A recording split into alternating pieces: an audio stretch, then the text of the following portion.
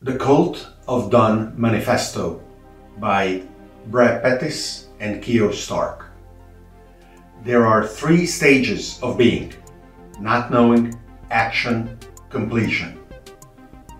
Accept that everything is a draft. It helps to get it done. There is no editing stage. Pretending you know what you are doing is almost the same as knowing what you are doing, so just accept that you know what you are doing even if you don't, and do it. Banish procrastination. If you wait more than a week to get an idea done, abandon it. The point of being done is not to finish, but to get other things done. Once you are done, you can throw it away. Laugh at perfection. It's boring and keeps you from being done. People without dirty hands are wrong. Doing something makes you right. Failure counts as done, so do mistakes. Destruction is a variant of done. If you have an idea and publish it on the internet, that counts as a gust of done. Done is the engine of more. My name is David Orban, and this is The Context.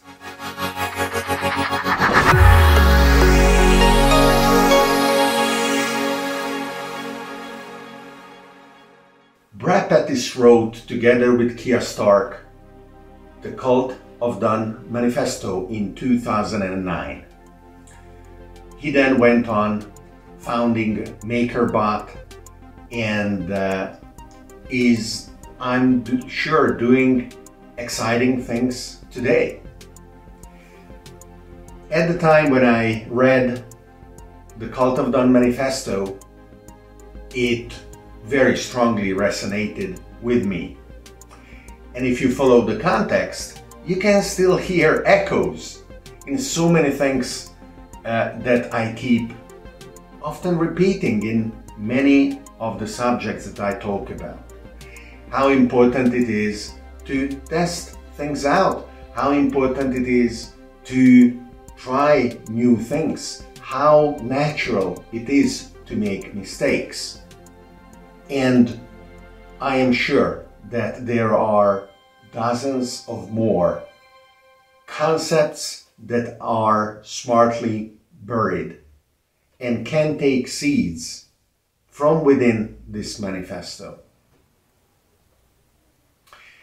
I recently had the chance of remembering it because I am working with a very smart and passionate team, and they are now in the process of coming out of the very comfortable and cozy moment in the life of a startup that you could call stealth mode. When no one knows what you are doing, you are not confronting the crude reality of the world. And so many wonderful things are now happening as they are blossoming, but also getting hit by reality, at least with the first punches. One is that their documentation is circulating. Pitch deck, white paper, doesn't matter what it is. And people are trying passionately to poke holes in all those documents. Well, isn't that natural?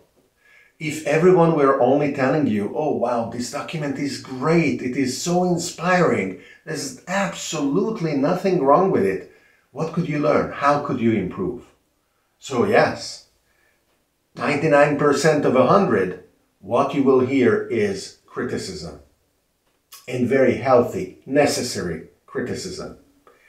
So the test is, how much do you believe in what you are doing on one hand, and on the other, how smartly can you listen and incorporate what actually of the criticism makes sense?